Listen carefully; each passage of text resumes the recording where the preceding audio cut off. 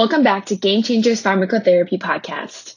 I'm Mackenzie Eckern from the CE Impact team. We are so excited to kick off our second season of Game Changers and happy to bring you, our dedicated listeners, new benefits. We've added CME credit. Our listeners are prescribers and pharmacists who need to stay up to date on the game changers impacting pharmacotherapy. For more information on how to get pharmacy and medicine CE, just download the Pharmacy Network app and go to the Game Changers Podcast Academy. Listening and claiming credit earns you 2 hours of CE every month. Second, you can access the show notes and CE credit links right in our app. Just download the Pharmacy Network app and go to the Game Changers Podcast Academy. Listening and claiming credit earns you 2 hours of CE every month. Each week, Game Changers helps you stay up to date while on the go. Today, Dr. Wall dissects a recent Lancet publication discussing short versus long-term treatment for community-acquired pneumonia. Let's listen in.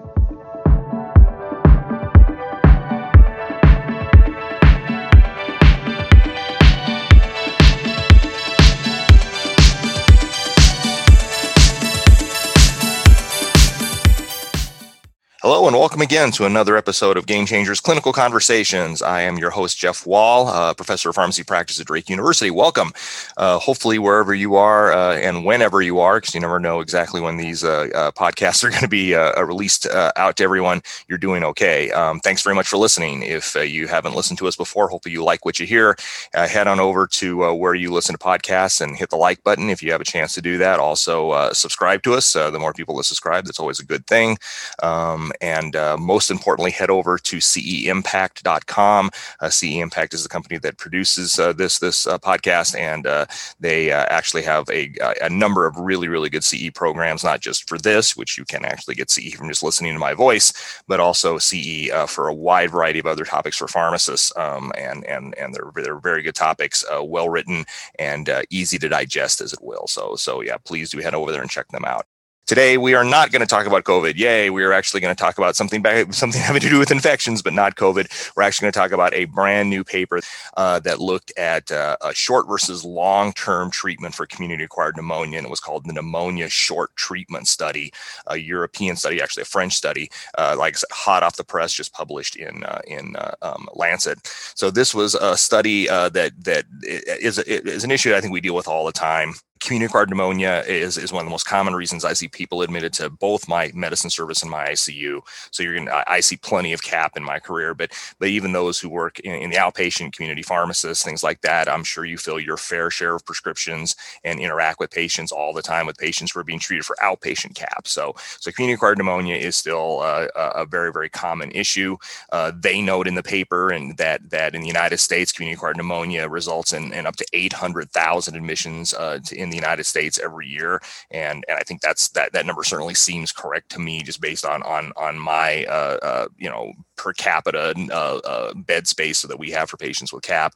So you're certainly going to see these patients admitted to the hospital, and of course, the older patients get, the more likely they're going to have CAP that's bad enough that they're going to need hospitalization, and unfortunately, deaths go up, as you might imagine, as the age goes up as well. So because the population is aging in general, even though we've made some real strides, I think, in things like influenza vaccination, pneumococcal vaccination, things like that, we're still seeing a increase in the number of admissions to hospitals and the number of outpatient prescriptions for antibiotics for community-acquired pneumonia. So this is not a problem that's going to go away. Even though we can and should vaccinate appropriate patients, we're still going to see a lot of these patients being treated or being admitted to the hospital.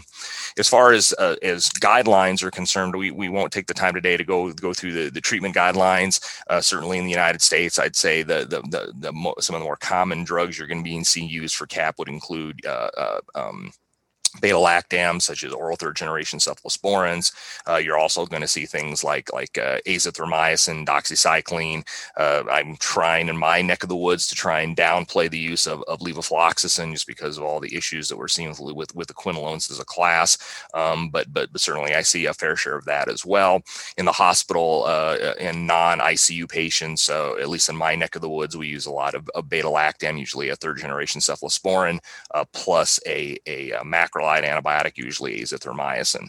So, not talking about the drug so much, but talking about the duration. So current guidelines, and actually just recently updated guidelines we're going to talk about, say in the United States, say that 5 days of therapy is reasonable for most patients who are not immunocompromised, who don't have severe lung disease or don't have other issues that might require longer treatment. They're not bacteremic. 5 days of treatment is sufficient in those patients. And European guidelines, and remember this paper that we're going to talk about was published from France, recommends 8 days of guidelines. But when you take a look at survey studies suggest that physicians usually prescribe both in both the U.S. and the European Union for up to 10 days in most cases, and 7 to 10 days is the usual amount of time that you're going to see that. And as we all know, the longer you're on antibiotics, the more the chance for side effects, in particular C. diff. And so, there's certainly some concern that putting people on antibiotics for longer than they need to be on is not a good thing. So that's kind of where this pneumonia short treatment study came up. This was a double-blind randomized placebo-controlled trial. It was a non-inferiority study, as most infectious disease studies are nowadays. It was done in 16 French hospitals. And what they did in these hospitals is they took patients who were adults, obviously, who had moderate to severe community-acquired pneumonia, and that kind of stands to reason because they were all hospitalized. They were treated with beta-lactam monotherapy, and that is a key difference that when we're interpreting the study from the kind of an American point of view, because European guidelines recommend either third-generation cephalosporins or amoxicillin clavulanate, and they actually in Europe they have the intravenous version of Augmentin there. We don't have that here. We have Unison in the United States, but basically, a beta-lactamase inhibitor plus or a parenteral third-generation cephalosporin is recommended in the European Union for treatment of inpatient community-acquired pneumonia that isn't in the ICU. So just throwing that out, that is a key difference here. And so in this study, they were treated with that therapy, and after 72 hours had a clinical response that basically made them stable. And we'll talk about what the definition of the stability criteria was here in a second. They define community-acquired pneumonia, I think, pretty standardly, and I think we would all agree on their definition of CAP, where these are patients who had symptoms of pneumonia, cough, dyspnea, purulent sputum, crackles on auscultation. They had fevers, and then a new pulmonary infiltrate on imaging, either chest X-ray or CT scan. So in patients who met that definition, that they were considered eligible for the study, they excluded ICU patients. So again, that's another key thing we need to think about when we're talking about the study is as patients who are sick enough to be in the ICU, and in our world, that probably means patients who are intubated were excluded from the study. They also excluded other complicating factors associated with CAP, so patients who had an empyema, so a pus pocket in the lung or an abscess, patients who had a serious chronic respiratory infection, so patients who had, for example, cystic fibrosis or bronchiectasis or other types of chronic structural lung disease. Those patients are at high risk of unusual organisms like Pseudomonas, so that kind of makes sense why you wouldn't want to include them in the study. Patients who had known immunosuppression, and they had a pretty broad definition of that, but it was usually patients who either had immunosuppressive disease or taking significant immunosuppressive medications, so drugs for organ rejection or autoimmune disease, things like that. Patients who were diagnosed with healthcare associated pneumonia. Remember that the new guidelines say there really is no such thing as healthcare associated pneumonia anymore. It's hospital acquired pneumonia, but they don't really go into the definition of that. Suspicion of aspiration pneumonia or any other concomitant infection. So they really wanted to hone in on patients who had moderate severe symptoms and disease bad enough they had to be admitted to the hospital, but really had no other complicating factors. So when we're trying to interpret the study, again, looking at internal and external validity is always really important. And in this case, we need to keep in mind who they included in the study.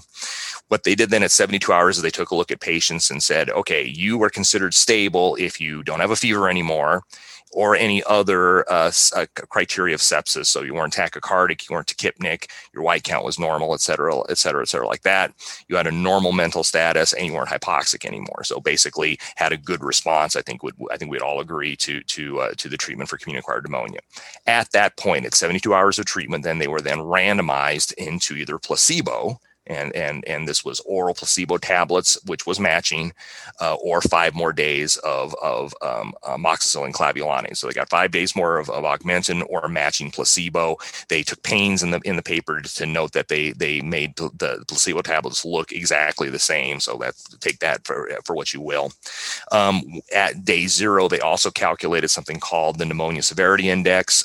Those who work in hospitals are probably pretty familiar with this. It's a kind of a complex a formula where you look at a whole bunch of patient characteristics and calculate a number, and basically the higher the number, the worse the prognosis, the worse the mortality. So like pneumonia severity indexes in the 1-2 range, people usually do really well, and in fact often don't even need to be hospitalized. But pneumonia severity indexes that are higher than that usually require hospitalization or even ICU admission in some cases. So they did look at that because they certainly wanted to stratify by different severities of pneumonia, and that's a good way to do that.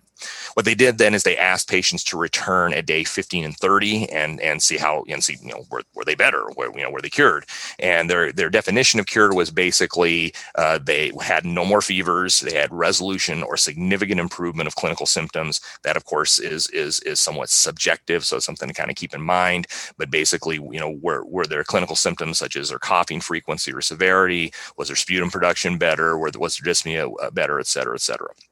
Secondary outcomes were cured at day 30, all-cause mortality at day 30, and then very importantly, they did look at the frequency and severity of adverse effects during follow-up, because again, I don't think anybody's, really going to argue so much. I mean, we are certainly concerned about efficacy and making sure that 3 days of antibiotics is as good as in this case 8 days of antibiotics. But we also want to say, do the 3 people with 3 days of antibiotics have less side effects, and what would those side effects be? So that's a key secondary outcome they did look at. It was a non-inferiority study, and non-inferiority studies are always a little bit weird to kind of take a look at. I'm sure most of us have read plenty of them in our careers, but in this study, they did use the standard 95% confidence interval, and then they looked at the 10% below the 95%, the lower limit of the 95% confidence interval, and basically if the placebo was above the lower, within 10% of the 95% confidence interval, the lower limit of the 95% confidence interval, they counted that as equivalent to non-inferiority, and that's pretty standard. There are other statistical tests you can do to demonstrate non-inferiority, but this is one of the easiest and one of the more common ones you're going to see done. The theory is that, okay, well, if the 95% confidence interval says that 95% of the time I'm going to get something from as low as X to as high as Y, I want to be within 10% of the very lowest it could be, and that's what I'm going to count. So it's kind of a conservative way to assess non-inferiority. They did do post hoc sensitivity analysis based on the pneumonia severity index to see, again, were they seeing similar numbers across different severities of pneumonia. It was an intention to treat analysis, and just to make sure they were extra super duper conservative, they actually did a imputed worst case scenario analysis. So basically, they put in when they looked at the scores, they put in the absolute worst case scenario on all of them and made sure that those numbers were still within that 10% of the 95% confidence interval. It did take them a while to do the study. It was a 5-year study, so that tells you again that the patients they included and excluded were pretty narrow, because it took them 5 years to accumulate 310 patients, because that was the power they needed. It was 310 patients. So considering how common CAP is, I think that is an issue that speaks to the fact that we're not going to, no matter what the results of the study are, we're not going to be able to shotgun its use to everybody that we see with CAP, because they had very narrow inclusion-exclusion criteria. When they take a look at the baseline characteristics, about the mean age was 72. That's about what I think I would see in my hospital. Most patients had at least one comorbidity of hypertension, diabetes, et cetera, et cetera. In fact, about 30% of patients had diabetes. About 30% had stable pulmonary disease. And the vast majority had pneumonia severity indexes of 2, 3, and 4. So about 60% of patients had that kind of moderate to severe level of CAP. About 30% had had a PSI index of 1 and only 8% had a PSI index of 5, which tells you again that, I mean, that makes sense because the patients with the most severe pneumonia would, of course, be likely to be in the ICU, so they would not be candidates for this study. So then what did they find? Well, in the results in the intention to treat analysis on day 15, so the day 15 cure rate, they actually found that 77% of patients in the placebo arm met the criteria for cure. So 77% of patients who received nothing for 5 days met the criteria for cure, and 68% of people who got the beta-lactam for 5 days were to be cured. So let that sink in for a second, that the cure rate was actually slightly higher in patients who received placebo than in patients who received the beta-lactam. So as you might imagine, that certainly met their criteria for non-inferiority, even when they took a look at the lower instance of the 95% confidence interval. And when they broke down the different PSI scores, so PSI is 1, 2, 3, 4, and 5, they found that, again, all of those numbers were above the negative 10% margin in each subgroup analysis. And interestingly, though, except for patients who were younger than age 65, I'm not really sure what to make of that. I mean, when you start breaking down a study that with only 310 patients down to these little tiny numbers, I'm certainly not going to hang my hat on the statistical significance of that. That might have just been the play of chance. But I think, certainly what you can take away is from their primary outcome at day 15, you can say at a minimum that the placebo arm in this study certainly did not have a lower cure rate at 15 days. In fact, numerically, they had a higher cure rate. And even when you took the 95% confidence intervals into account, it certainly did not reach that below 10% of the lower limit of the 95% confidence interval. So you can feel pretty assured, I think, in most of these patients that the 3-day, as far as efficacy concerned, was equivalent to the 8-day therapy of Augmentin. There was no difference in cure rates or mortality at 30 days. And then when we get into adverse drug reactions, they do some detailed adverse drug reactions. And as you might imagine, the biggest side effects were digestive disorder, particularly diarrhea, which was reported in 19% of the placebo arm, and probably not surprising to the pharmacist listening to me, about 20% of people who were receiving Augmentin, because of course that's a very common side effect. And so about twice as many patients, about 10% more patients, but relatively speaking, about twice as many patients did have diarrhea, obviously, on the beta-lactam arm compared to the placebo arm. Their numbers are really small, and so they did not note an increased risk of C. diff. That, again, with these small numbers, that doesn't particularly surprise me. But I suspect if we had another several hundred patients, they might have had enough C. diff infections that you might have been able to see a difference. But they didn't even really comment on it because they just said that they didn't find it at all. So that's really what they said. So what we can kind of take away from this study is that it seems that from the study that if you have this kind of narrow group of patients, so again, patients who have with moderate to severe CAP, who are over age 18, who don't have a lot of other confounding factors, it does seem as if 3 days of therapy is as good as 8 days of therapy. So how do we translate that into the United States, where we do commonly give patients, especially in an inpatient setting, both azithromycin and ceftriaxone, for example? I think, when you're talking about 2 antibiotics versus 1, I think the simple argument to make is that you could argue that since we're using 2 antibiotics in the United States, that 3 days should certainly be appropriate in patients who meet the definitions of this study. And so, it'll be very interesting to see if organizations like the Infectious Disease Society of America take this data and do something with it when they're making their recommendations. I think that the longer we keep people on antibiotics, we are just basically putting them at risk for side effects, and cost is not usually that big of an issue with the antibiotics we're dealing with here. I think it is worth noting that cost can be an issue, especially in an outpatient setting as well. So, what am I going to do with this data? I think that certainly if I see patients who are doing really, really good at day 3, I think, disseminating this information to my physicians and say, look, in patients who kind of seem to meet this criteria, I think that we can feel pretty good about maybe not sending them home on antibiotics, because that's what we end up doing in the hospital all the time. time is, patient gets admitted on day one with CAP. They're not doing too swell, but now after some, intravenous fluids and some antibiotics, by day 3, they're looking like a rose. Things are much better. They're breathing better. They're not, febrile. And inevitably what we do is we send them home with another 4 to 7 days of oral antibiotics, sometimes both azithromycin and an oral third generation cephalosporin. I sometimes try to at least get them down to just the oral third generation cephalosporin. You could argue in patients who kind of meet the criteria of this study that maybe we don't even need to send them home on antibiotics. So that is kind of interesting. And this is a timely study because just last week, the American College of Physicians recently released a guideline paper talking about duration of common infections that internists are going to see.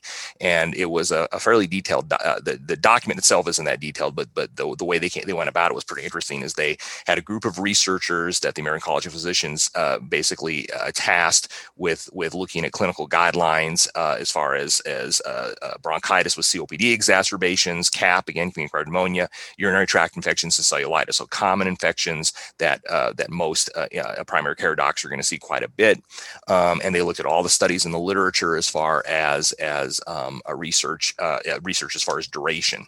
They did not do a formal systematic review and meta-analysis, and they do point that out in this review paper. But they do basically say that they wanted to compile all this information and make their best recommendation based on it for primary care providers in particular. And the bottom line of it is that they recommend that for most community-acquired pneumonia, for most urinary tract infections and even pyelonephritis, and for most cellulitis and acute exacerbations of COPD, 5 days of antibiotics should be the rule and not the exception. So again, that's very important, is that these are probably among the most common infections that community pharmacists, hospital pharmacists, and primary care providers are going to see. I see them all the time, I guess, as you do too. That 5 days of antibiotics should be the rule and not the exception. And I think that lends even more cachet to this paper, saying that, I think the pendulum is swinging away from when I came out of school. We were always taught, okay, we're going to give somebody 10 days of antibiotics, and we've got to make sure to really, hit them over the head when we counsel them. You've got to finish all 10 days of antibiotics, because if we don't, then the resistant organisms that are left over can grow, and you can get in trouble, and we can get in trouble with resistant organisms. And that doesn't seem to be true. And in fact, when they've looked at the whole longer treatment course kills all the bugs sort of thing, it doesn't, when we take a look at studies that have examined this, it doesn't seem to be true. It doesn't seem to drive case failures or increase of antibiotic resistance. In fact, when we look at antibiotic resistance, many studies have suggested the exact opposite, that the longer we put people on antibiotics, the more likely we're to see a resistance pop up. So again, it's for older pharmacists like myself, it's kind of a change in how we were taught, that, you always tell patients, hey, you got to complete all your antibiotic course. And of course, we're still going to tell patients to complete all their antibiotic course. But I think the whole, 10 days of antibiotics, I want to make sure I kill that bug dead, is probably not what we need to do. And I think it speaks in large part to the fact that our antibiotics are very, very effective at quickly and efficiently controlling infections in most patients. And we don't need the overkill, the atomic bomb, as you will, of antibiotics to basically, make sure everything is dead, because when you do that, you're also making sure that the flora gets killed off too. So the normal flora gets killed off. And again, that puts us right back where we were with C. diff. So, again, I think what I've taken away from that document and this paper is that, I think my natural trend in the last, 5 or 7 years has been, 3 to 5 days of antibiotics. 5 days of antibiotics has kind of been my standard. And I think that really should be the rule. And I think as pharmacists in particular, we can be, good about working with our providers and letting them know, hey, maybe 14 days of antibiotics for this, skin and soft tissue infection just isn't probably necessary at this point. So we'll see how that goes. So shorter is better, I think is the bottom line, and I think is kind of what the study shows. I think that it doesn't mean that everybody only gets 5 days of antibiotics or 3 days of antibiotics. And again, using your clinical judgment is always going to be the way to go. There are patients who are probably going to require longer treatment periods, but again, for uncomplicated patients who have these have CAP in this study, and then even some of these other diseases, that 3 to 5 days is really what we should be looking at in most patients. So that's it for this week. Thanks for joining us again. I really appreciate it. Again, wherever you listen to podcasts, head on over, hit that like button, hit the subscribe button, and tell your friends and family. The more people who listen, the better. Also, before I leave, as many of you know, I do record electronic music under the name Prophet of Jupiter, and I do have my new EP coming out, Dextrocardia, so kind of a medical thing there, and that will be actually released April 12th. So head on over if you like electronic music and listen to it. Thanks a lot. We'll catch you next week. And remember, time flies. I don't know where it's going, but the most important day is today. Take care. Thank you for joining Dr. Jeff Wall for this week's episode. If you like it, please share it. Head over to ceimpact.com for more.